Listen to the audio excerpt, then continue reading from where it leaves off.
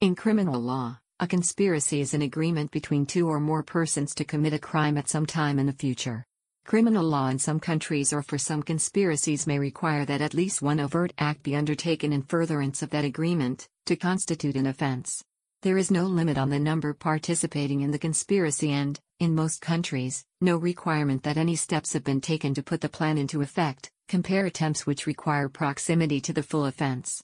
For the purposes of concurrence, the act is reuse is a continuing one and parties may join the plot later and incur joint liability, and conspiracy can be charged where the co-conspirators have been acquitted or cannot be traced. Finally, repentance by one or more parties does not affect liability, unless, in some cases, it occurs before the parties have committed overt acts, but may reduce their sentence. An unindicted co-conspirator, or unindicted conspirator, is a person or entity that is alleged in an indictment to have engaged in conspiracy, but who is not charged in the same indictment.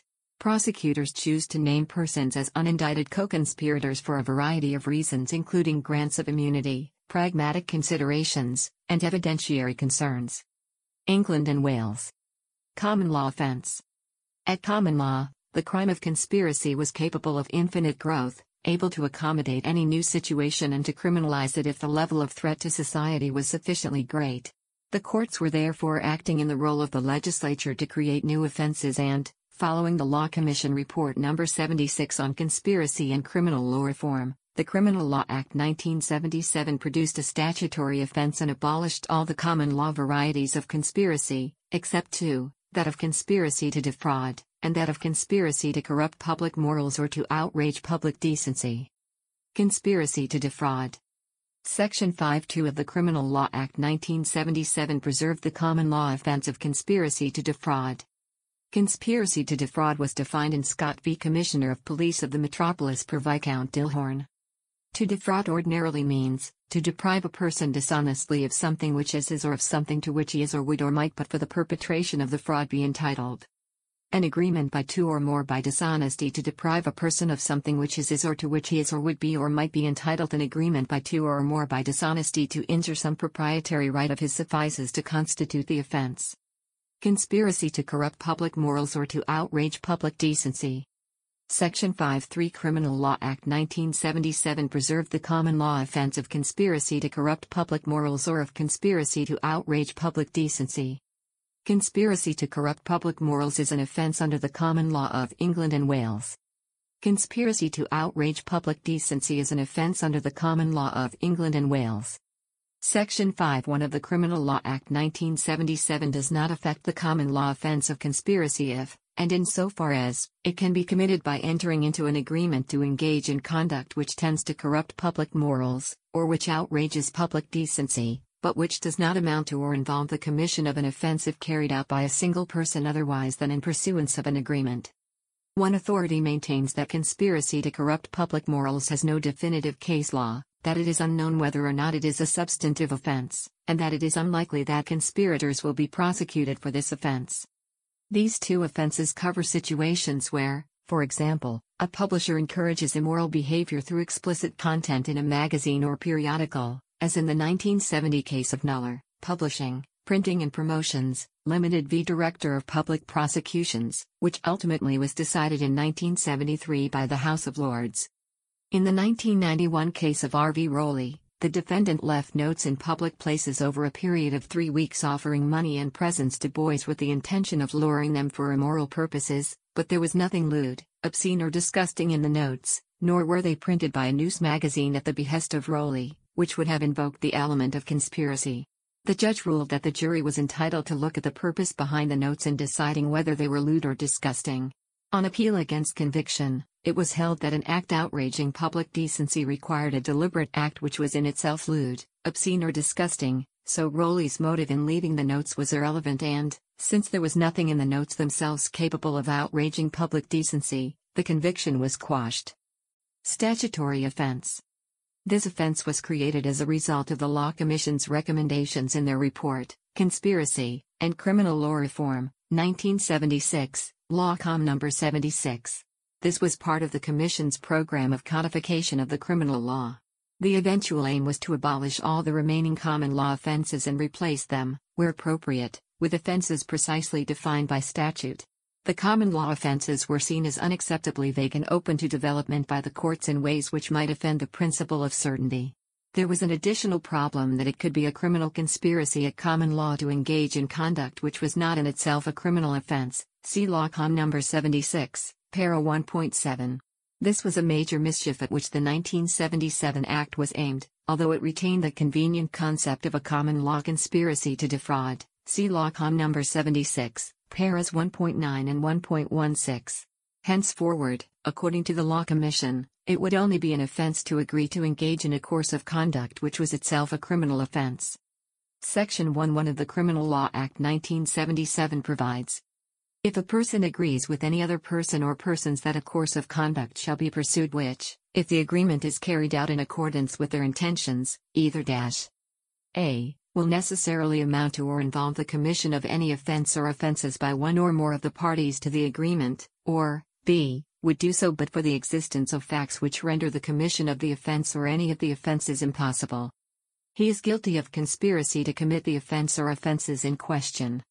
Section 1(a), inserted by the Criminal Justice, Terrorism and Conspiracy, Act 1998, S5, bans conspiracies part of which occurred in England and Wales to commit an act or the happening of some other event outside the United Kingdom which constitutes an offence under the law in force in that country or territory. Many conditions apply, including that prosecutions need consent from the Attorney General. Exceptions. Under Section 2(1), the intended victim of the offence cannot be guilty of conspiracy. Under Section 2(2), there can be no conspiracy where the only other persons to the agreement are a. a spouse or civil partner, b. a person under the age of criminal responsibility, or c. an intended victim of that offense. Mens rea. There must be an agreement between two or more persons. The mens rea of conspiracy is a separate issue from the mens rea required of the substantive crime. Lord Bridge in R. V. Anderson, quoted in R. V. Hussain, said, an essential ingredient in the crime of conspiring to commit a specific offense or offenses under Section 1(1) of the Act of 1977 is that the accused should agree that a course of conduct be pursued which he knows must involve the commission by one or more of the parties to the agreement of that offense or those offenses. Lord Bridge in R. V. Anderson also said, but, beyond the mere fact of agreement, the necessary mens rea of the crime is, in my opinion, established if, and only if, it is shown that the accused, when he entered into the agreement, intended to play some part in the agreed course of conduct in furtherance of the criminal purpose which the agreed course of action was intended to achieve. Nothing less will suffice, nothing more is required. It is not therefore necessary for any action to be taken in furtherance of the criminal purpose in order for a conspiracy offense to have been committed. This distinguishes a conspiracy from an attempt, which necessarily does involve a person doing an act. See Criminal Attempts Act 1981. Things said or done by one conspirator. Lord Stein and R. V. Hayter said, the rule about confessions is subject to exceptions. Keene, The Modern Law of Evidence 5th ed., 2000, p. 385-386, explains. In two exceptional situations, a confession may be admitted not only as evidence against its maker but also as evidence against a co-accused implicated thereby. The first is where the co-accused by his words or conduct accepts the truth of the statement so as to make all or part of it a confession statement of his own. The second exception, which is perhaps best understood in terms of implied agency, applies in the case of conspiracy, statements, or acts, of one conspirator which the jury is satisfied were said, or done, in the execution or furtherance of the common design are admissible in evidence against another conspirator, even though he was not present at the time, to prove the nature and scope of the conspiracy, provided that there is some independent evidence to show the existence of the conspiracy and that the other conspirator was a party to it. History. According to Edward Coke, conspiracy was originally a statutory remedy against false accusation and prosecution by a consultation and agreement between two or more to appeal or indict an innocent man falsely and maliciously of felony, whom they cause to be indicted and appealed, and afterward the party is lawfully acquitted. In Poulterer's case, 77 Ing. Rep. 813, KB 1611, the court reasoned that the thrust of the crime was the confederating of two or more, and dropped the requirement that an actual indictment of an innocent take place, whereby precedent was set that conspiracy only need involve an attempted crime, and that the agreement was the act, which enabled subsequent holdings against an agreement to commit any crime, not just that originally proscribed. Conspiracy to trespass. Here, 9 students, who were nationals of Sierra Leone, appealed their convictions for conspiracy to trespass and unlawful assembly. These persons, together with others who did not appeal, conspired to occupy the London premises of the High Commissioner for Sierra Leone in order to publicize grievances against the government of that country. Upon their arrival at the commission, they threatened the caretaker with an imitation firearm and locked him in a reception room with 10 other members of the staff. The students then held a press conference on the telephone, but the caretaker was able to contact the police, who arrived, released the prisoners, and arrested the accused. In this case, the court felt that the public interest was clearly involved because of the statutory duty of the British government to protect diplomatic premises. Lord Inchoate delivered the judgment of the Court of Appeal dismissing the appeal from conviction. C. Kumar V. Director of Public Prosecutions.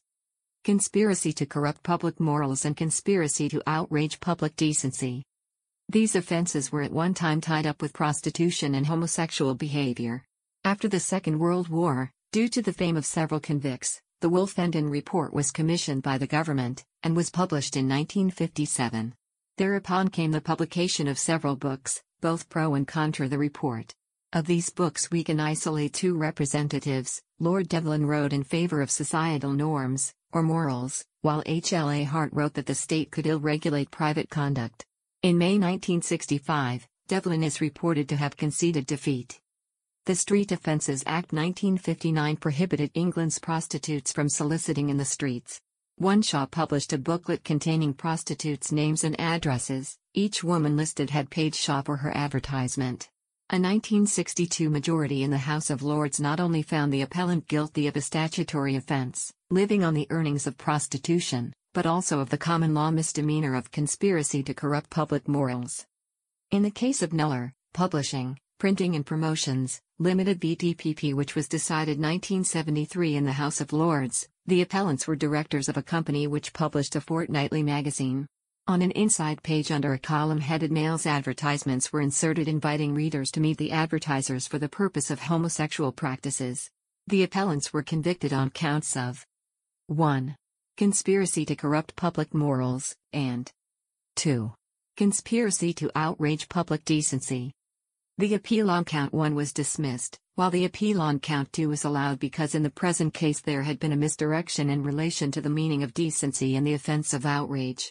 The list of cases consulted in the ratio decidendi is lengthy, and the case of Shaw v. DPP is a topic of furious discussion. Conspiracy to effect a public mischief. In Withers v. Director of Public Prosecutions, which reached the House of Lords in 1974, it was unanimously held that conspiracy to effect a public mischief was not a separate and distinct class of criminal conspiracy. This overruled earlier decisions to the contrary effect. The Law Commission published a consultation paper on this subject in 1975. Conspiracy to murder. The offence of conspiracy to murder was created in statutory law by Section 4 of the Offences Against the Person Act 1861. Northern Ireland. Common law offence. Statutory offence. United States. Conspiracy has been defined in the United States as an agreement of 2 or more people to commit a crime, or to accomplish illegal end through illegal actions. A conspiracy does not need to have been planned in secret to meet the definition of the crime. Conspiracy law usually does not require proof of specific intent by the defendants to injure any specific person to establish an illegal agreement. Instead, usually the law requires only that the conspirators have agreed to engage in a certain illegal act. Under most U.S. laws, for a person to be convicted of conspiracy, not only must he or she agree to commit a crime, but at least one of the conspirators must commit an overt act, the actus reus, in furtherance of the crime.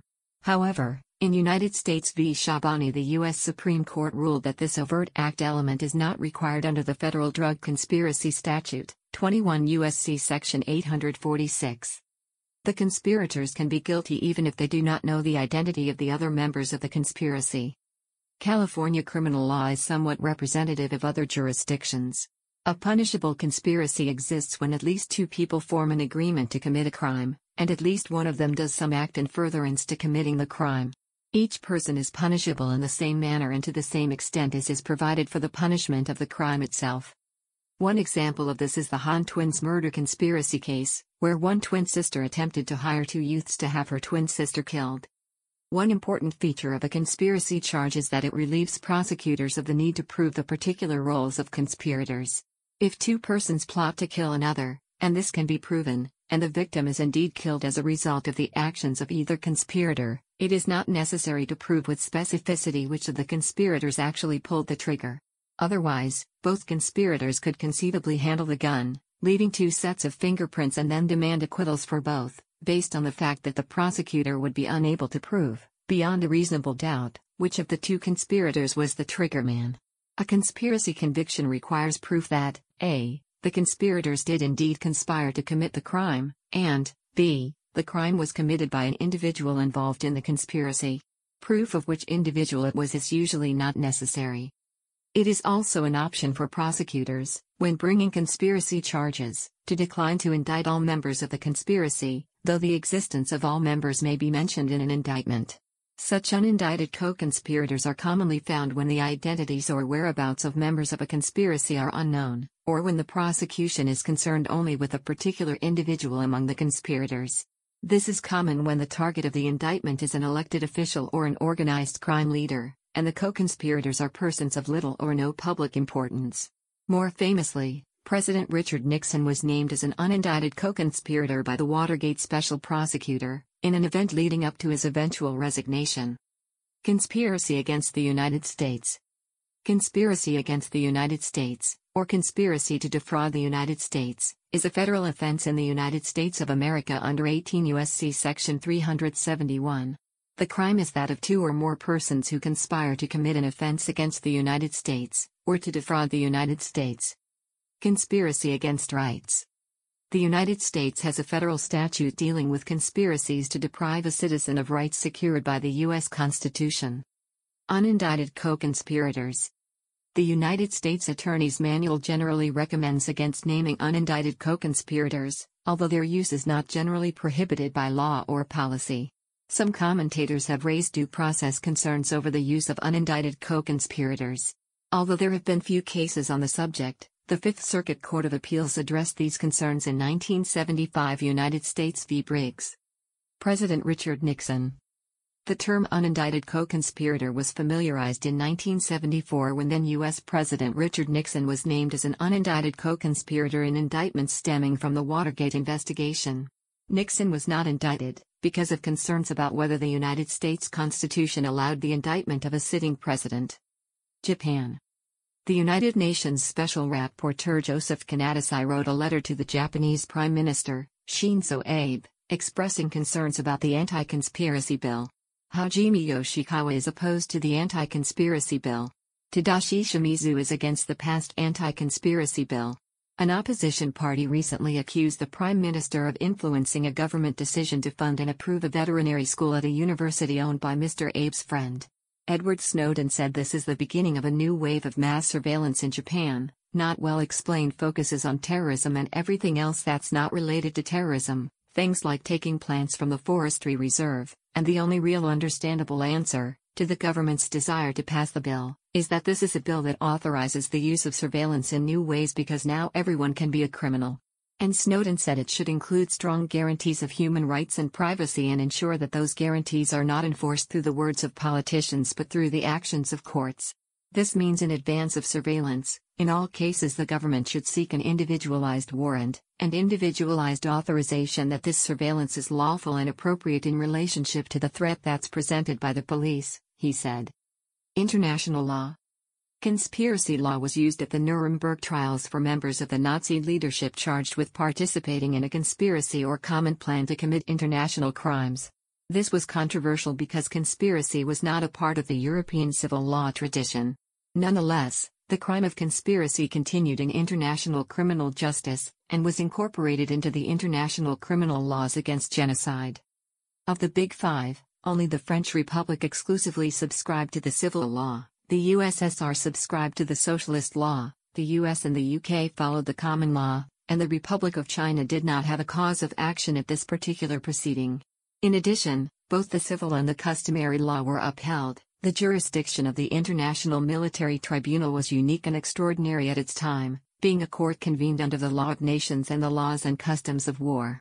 It was the first of its sort in human history, and found several defendants not guilty. The content used in the podcast is licensed by the Wikimedia Foundation Incorporated under a Creative Commons Attribution, Share Alike license. The text has been modified for audio. The content of these podcasts is for informational purposes only and do not constitute professional advice. These podcasts are not associated with the Wikimedia Foundation in any context. The content of this podcast was last edited on March 29, 2020. Hi, this is Annie from Au revoir Simone. You're listening to a Creative Commons licensed podcast.